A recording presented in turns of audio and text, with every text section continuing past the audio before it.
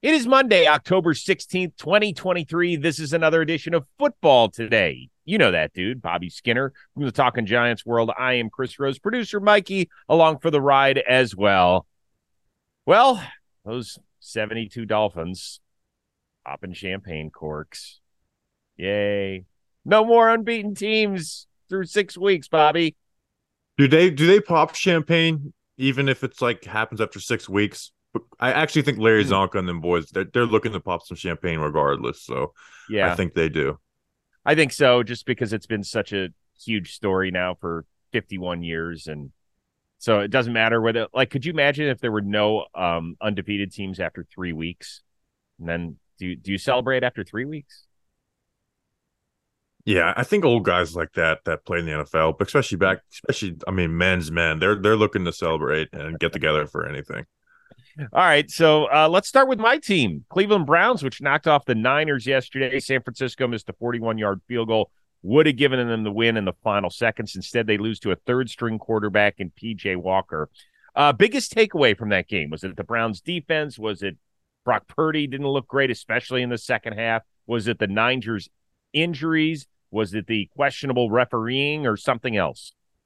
It's this Browns defense, man. And I'm telling you, this Browns defense has the ability to be one of those defenses, right? And I remember you didn't want to like on Friday's show, you're like, but it's PJ Walker. But it's like I really feel like this defense is one of those defenses that carries teams to wins.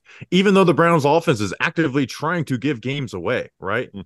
Like the Browns have given up 9 touchdowns. 4 have been offensive drives. 2 have been just returns for touchdowns. 2 one-play drives, including yesterday following a turnover, and then a 38-yard drive following a turnover.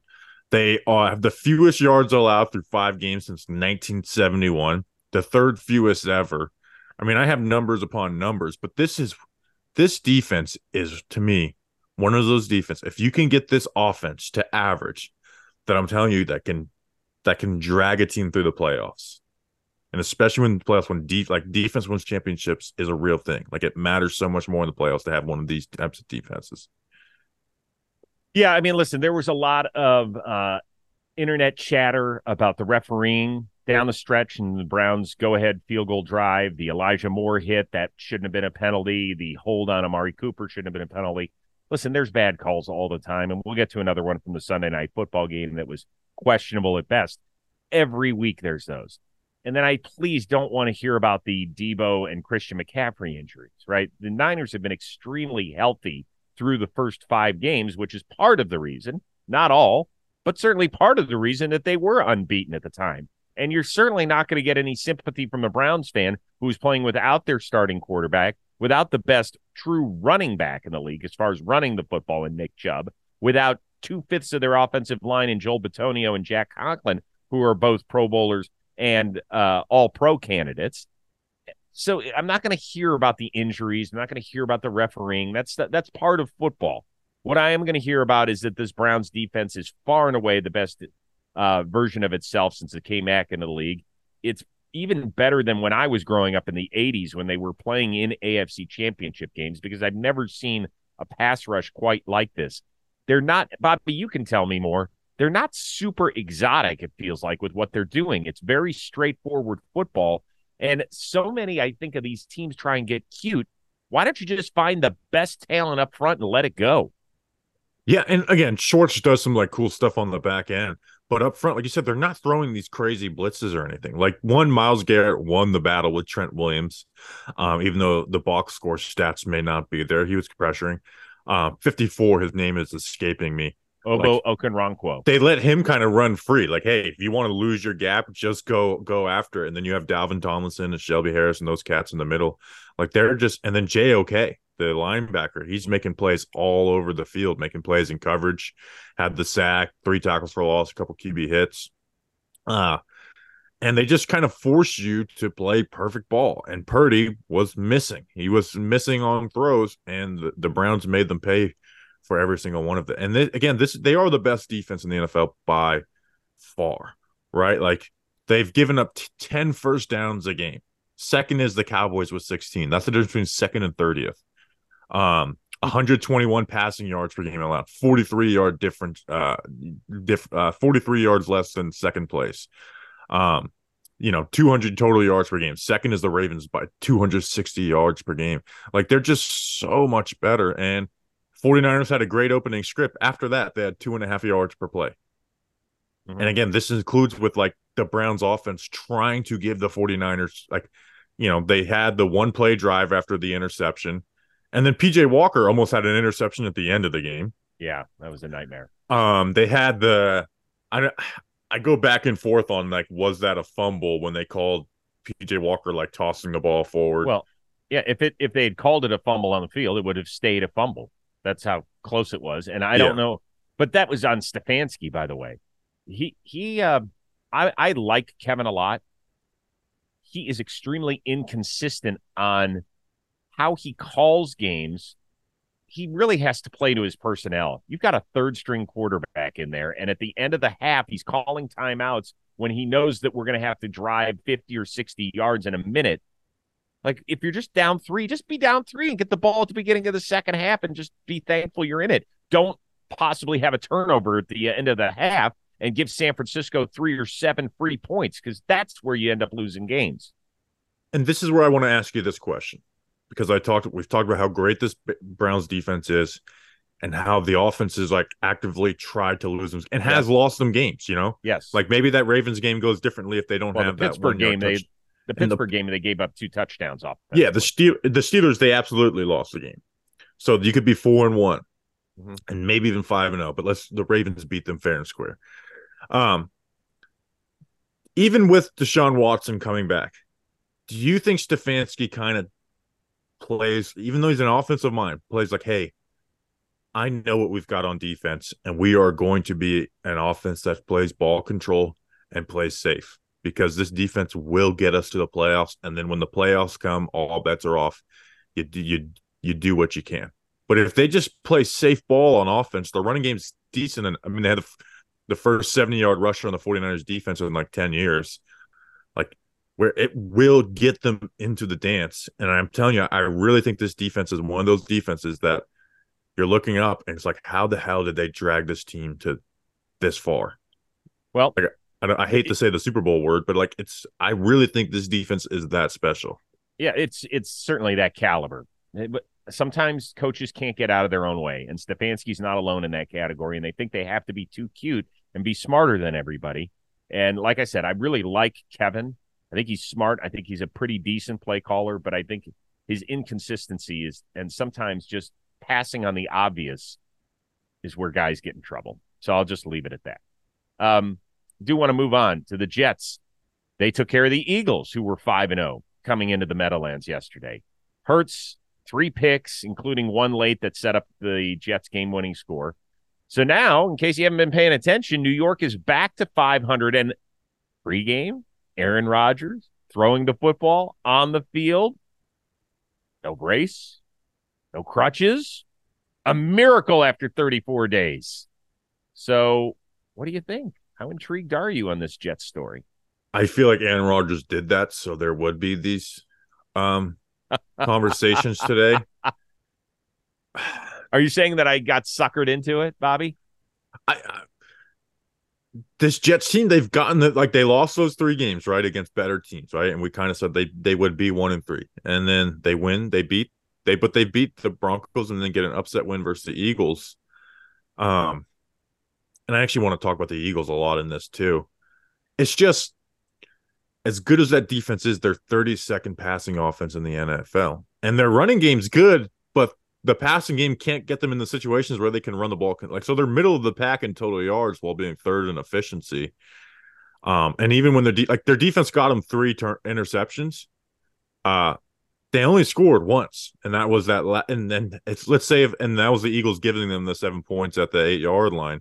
Like, I think it could have been different if they were trying to get a stop. I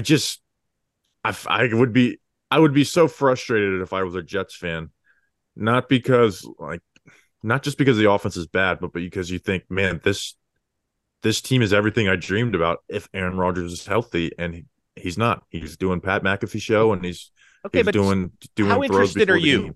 Don't give me the stats. Are you like, yeah, they're fine, or are you like, man, I'm really kind of curious to see if they can get some running and maybe Rodgers becomes like a freak of nature and he's playing meaningful ball in mid-December. I mean, that would be a miracle for Rodgers. So I'm Yes. not interested because I don't Okay. think Rodgers coming back is realistic unless maybe you got to the Super Bowl, but they're not going to get to the Super Bowl with Zach Wilson. Like, um, so I'm not interested, and I think that's a shame because this was the year. This if Aaron Rodgers is playing, we're talking about a Super Bowl contender, but he's not, and I don't think he will be this season. Yeah, I think, listen, a big part of this is New York, right? If it doesn't have the New York market behind it, then people are like, if this team were in the middle of the country, it'd be like, oh, that's kind of a cute story. Even if it were Aaron Rodgers with the Green Bay Packers last year and they were 3-3 and we saw him throwing on the field at Lambeau before, you'd be like, oh, okay, that's fine. But because it's New York, because they've got the longest drought going in NFL playoff circles, and because people want them to be, great. And because Aaron Rodgers took a $35 million pay cut to join a new team, like, it's all part of the narrative here. The fact is that defense is really good. And the fact is that they lured Jalen Hurts into some bad decisions yesterday. And yes, real quickly, because I'm more interested in the Eagles than I am the Jets. I think we do spin the conversation that way. Their ground game, with the exception of one game, has been virtually invisible. We talked about it, I think, on last week's show, that even though they were 5-0, it just felt like they hadn't played great football. And yesterday, that caught up with them just in time for hard-charging Miami to come pay a visit Sunday night. Well, with the interceptions by Hurts, the first two, the screen and then the other one where he got hit, but the third one was really bad. Like, I don't understand Terrible. what Hurts was thinking on that one. And I don't know how I tried looking it up. There's no really word on it yet while we're recording this. If Lane Johnson's out, they are not the Super Bowl favorite.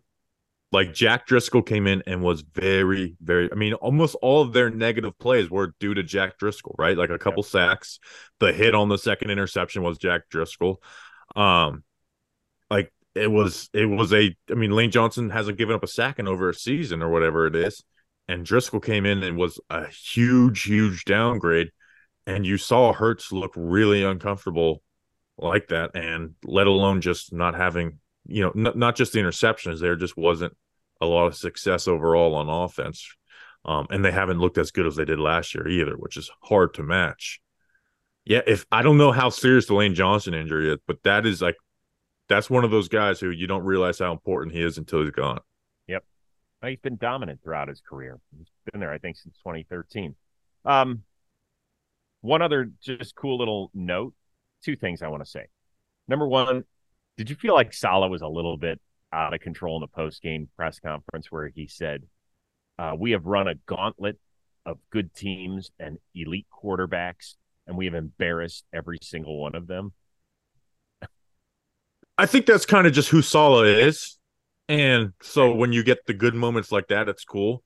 But then when it's like when you have to deal with Zach Wilson, like when you have to deal with the negative side, he gets a lot of heat, and people are like, well, you said stuff when it's good, say stuff when it's bad, which is why most coaches are just kind of non-answer most of the time.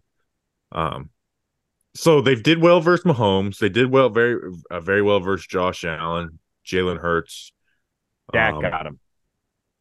Dak played one of his better games against them. Yeah. But here's the thing. Like, you can puff out your chest and say, we really stuck it to Mahomes. And then when he needed to, he put the dagger in.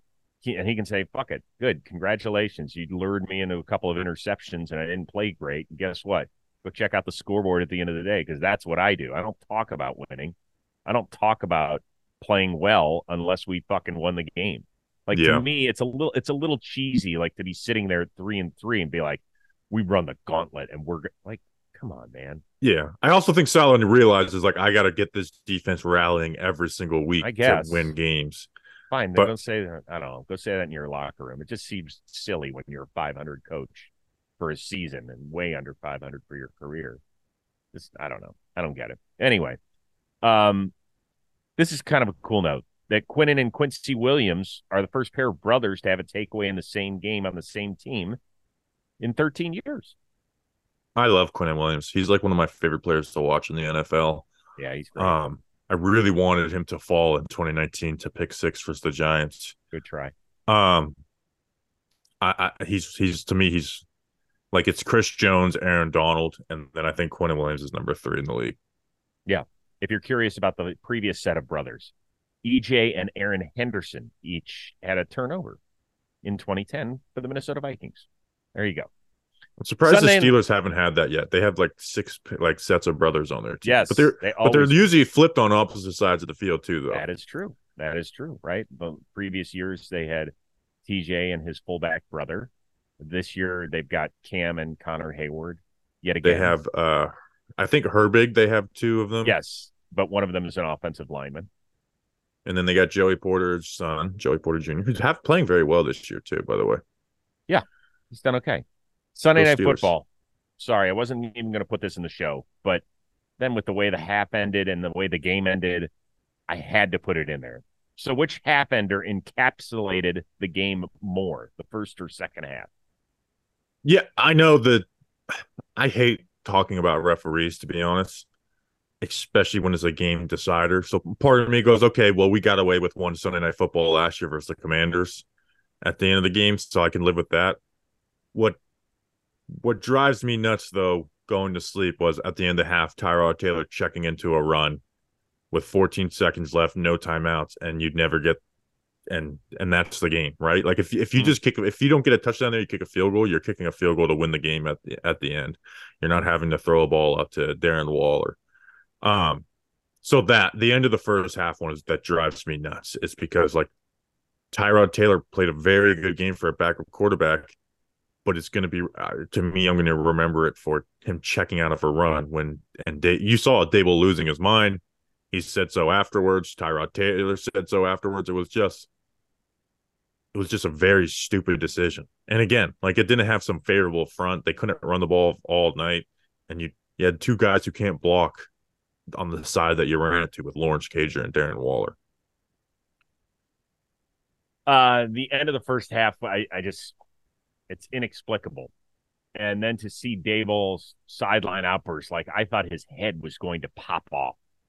I really did. I thought it was going to overheat and just go something like that. And then, I started going on Twitter just because or X, and I like to live there sometimes just to see what people are saying. And a buddy of mine, Greg Rosenthal from NFL Network, does a very successful podcast. I like him a lot. Yeah, he's great. He goes, Daboll really loves pointing the finger at everybody else. Loves pointing the finger. So I do want to play a soundbite here. This is after the game. Reporters talking to Daboll about what happened at the end of the first half. In the first half, did you communicate to Tyrod that you couldn't run the ball in that moment? Yeah, there was communication. Yep. Why did it happen? He saw a look based on the play that we had, and he ended up alerting it. Ended up what? Ended up alerting it to a run. Do you have a problem with how your coach handled this publicly?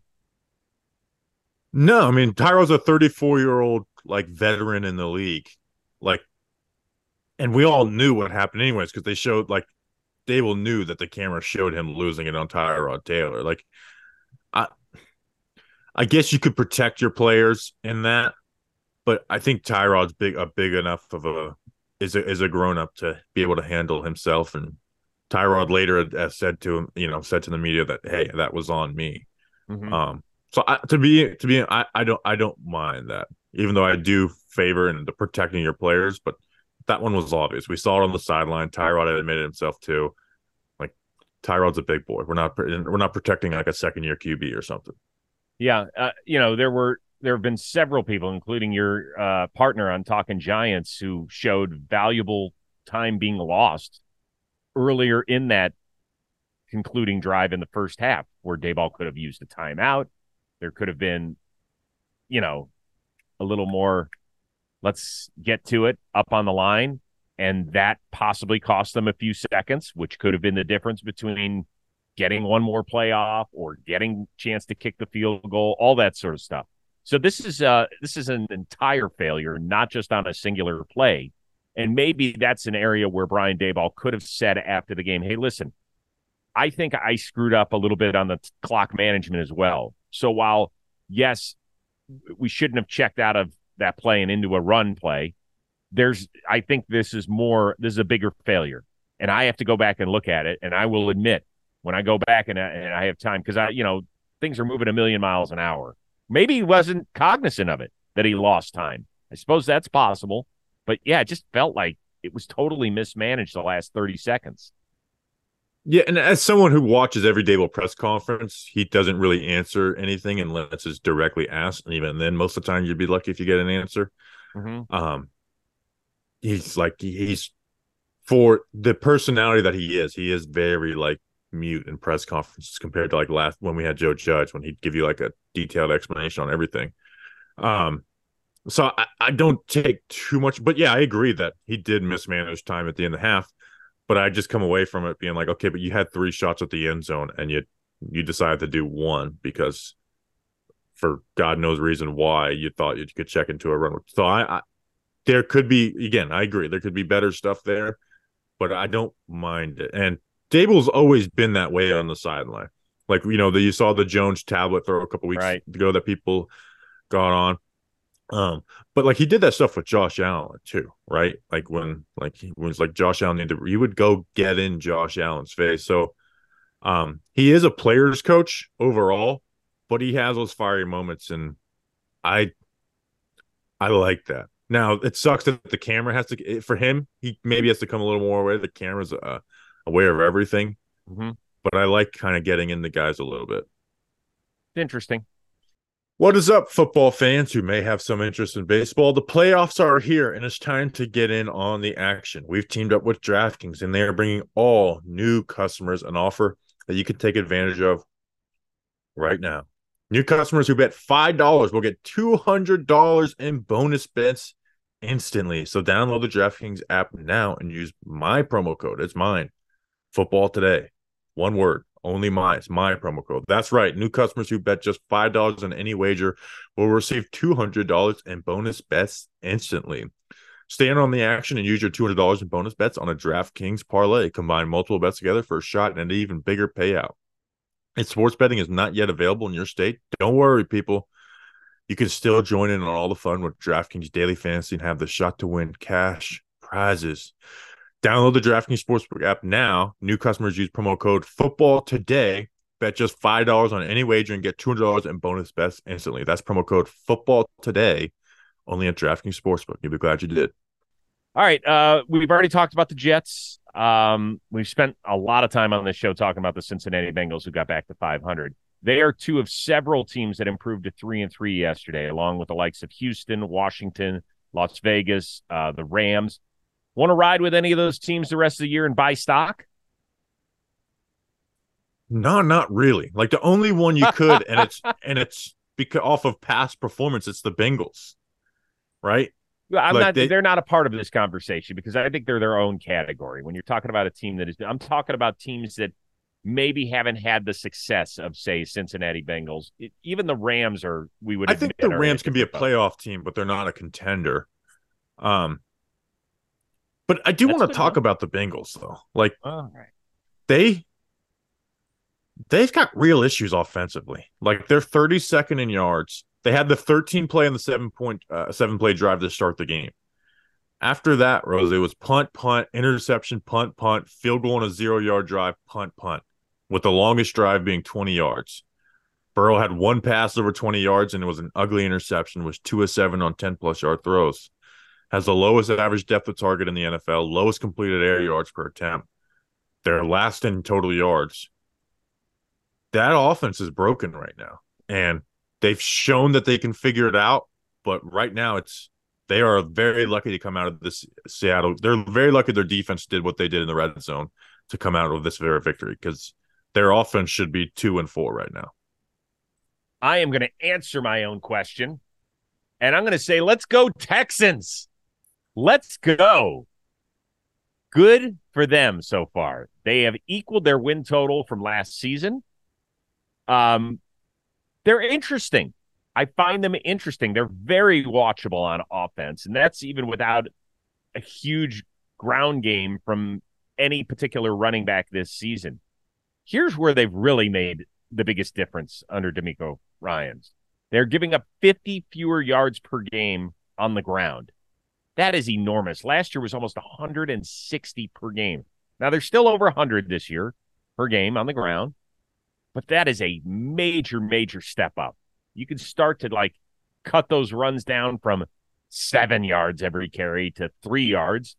We're in business. I like that. They're giving up 8 points per game less as a total defense. And so for people who are like, man, they don't have a first-round pick next year. Dude, if you find your quarterback and your edge guy in a single draft, good for you.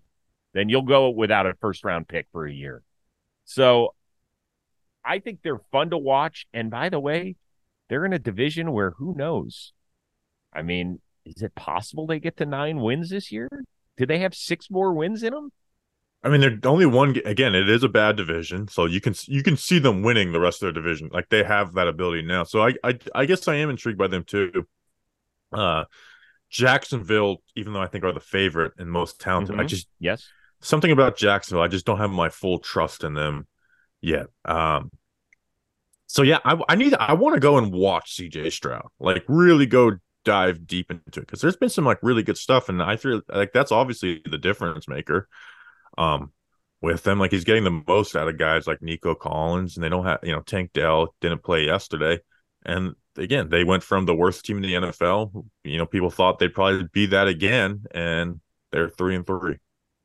Well, I know we're only 6 weeks in, but since we are talking about if you're intrigued and if you would buy stock, I just want you to listen to this. Following the upcoming bye week, here's Houston's schedule: at Carolina, win, home against Tampa Bay, maybe at the Bengals, home against Arizona, home against Jacksonville, a team they just whooped in Jacksonville by 20, home against Denver, at the Jets, at Tennessee, home against Cleveland, the Titans, and finish at Indianapolis. There's not one team on that schedule, not one, where you're like, man, if they don't beat the Texans, then something's seriously wrong. Wouldn't you agree? Yeah, that schedule is incredibly weak. I guess that's what happens when you have a last place schedule in the worst division in football. Yes. I mean, I got to be honest with you. The whole last place schedule thing, that stuff's overrated, in my opinion, because it's only 3 games difference. It's only 3 games difference than the rest of your division. And the Browns play a last place schedule, but I would much rather play the New England Patriots this year than the New York Jets. That's the last place team from the AFC East a year ago, the New York Jets. The Patriots were not the last place team in the AFC East last year. Right. So, I don't know. Yeah, Stroud has got them operating well, over 22 points per game. So I guess you like them, but I'm thinking of contenders, which no, not Super Bowl contenders, but just a even get to the conference championship type contenders, where the Bengals are the only ones that have the pedigree to do it. Yeah, the Texans are probably going to be the most fun team out of them to watch. That's why I'm also the Rams with Puka Nacua and Cooper Kupp. That could get a little fun. They've done a great job. Yeah. So and they are what are I guess they're all 3-3. They're all 3-3. That was a rub. All right, last one before we get out of here. Week 6 wraps up tonight. Dallas making a second straight West Coast primetime trip. This time they'll take on the Chargers out at SoFi. Cowboys are going against their old OC and Kellen Moore. You think that's a big deal for LA's new play caller? Absolutely. He was there before, right? And then McCarthy comes in, big deal. Who's going to call plays? And Moore calls plays. 2 years of not getting actually 3 years of not getting the success they want, and they're like, all right, you know what the issue is here? And so I absolutely think it's a big deal. for Kellen Moore, who I'm not the biggest fan of, but I do like a lot more than I do Mike McCarthy as a play caller. Yeah, I think it's a huge deal, and I think that the Chargers are going to be designing up some crazy shit. You know how like every coach has got stuff like, Always. okay, we're not gonna run this in the first 5 games or 4 games, but we'll put something in during the bye week. Yeah, I mean, you don't think that Kellen Moore had a whole stack full of stuff for once that schedule came out and he saw the Cowboys coming to town after the bye week? He's like, hell yeah, we're going to try and do this. And oh, by the way, I think the Chargers have the highest touchdown success rate in the red zone, and the Cowboys have one of the worst. So that is a big deal. That's been a big narrative for the Cowboys. This is a huge, huge game for the Chargers on many levels. But, just like I thought that the Jets probably behind closed doors said, hey, let's do this for Nathaniel Hackett, and they gave him the game ball after they went out to Denver and won. It wouldn't surprise me if Brandon Staley, maybe even though he doesn't have Robert Saleh's personality, would use that this week with Kellen Moore. Oh, I would be shocked if the Chargers win and Kellen Moore doesn't have the game ball. And this is like a big game for these teams too, right? Like Totally. the Cowboys, Huge. This is good. You lose this, I think it's bigger for the loser than it is the winner. Like Chargers lose, you're under 500. Cowboys lose, you're at 500 for the first time in what probably feels like forever. So I think this is a huge game for both of these teams. Yep. All right. Always fun to break it down, look ahead, and then we'll be doing it again on Friday. Can I say one more thing? Please do. The dog pound is so fucking sick. The noises that come out of that. Like, I don't know what the stadium's made of, but I want my stadium made of that because that noise is just ruckus and it's so loud and obnoxious, and I love every second of it. That's very kind. I've never sat in the dog pound. Good reason. I don't think I could make it out alive, to be honest with you. We need to do a dog pound trip. No, I'm good. I'm good where I am. I don't think I could make it. You have to stand the whole game. My back can't take that. But I love the passion of my home team fan base. They're an interesting group. They are an interesting group. They start partying in the Muni lot at 4 a.m. They line up there the night before. It's a lot like Kansas City. They love their football. So hopefully give them a few more things to root about. But thank you for saying that. That's very kind. So we are back at it again on Fridays. We'll get you all set for weekend number 7 in the NFL. Thanks again to our producer, Mikey, for Bobby Skinner of Talking Giants. I'm Chris Rose. We will see you Friday on Football Today.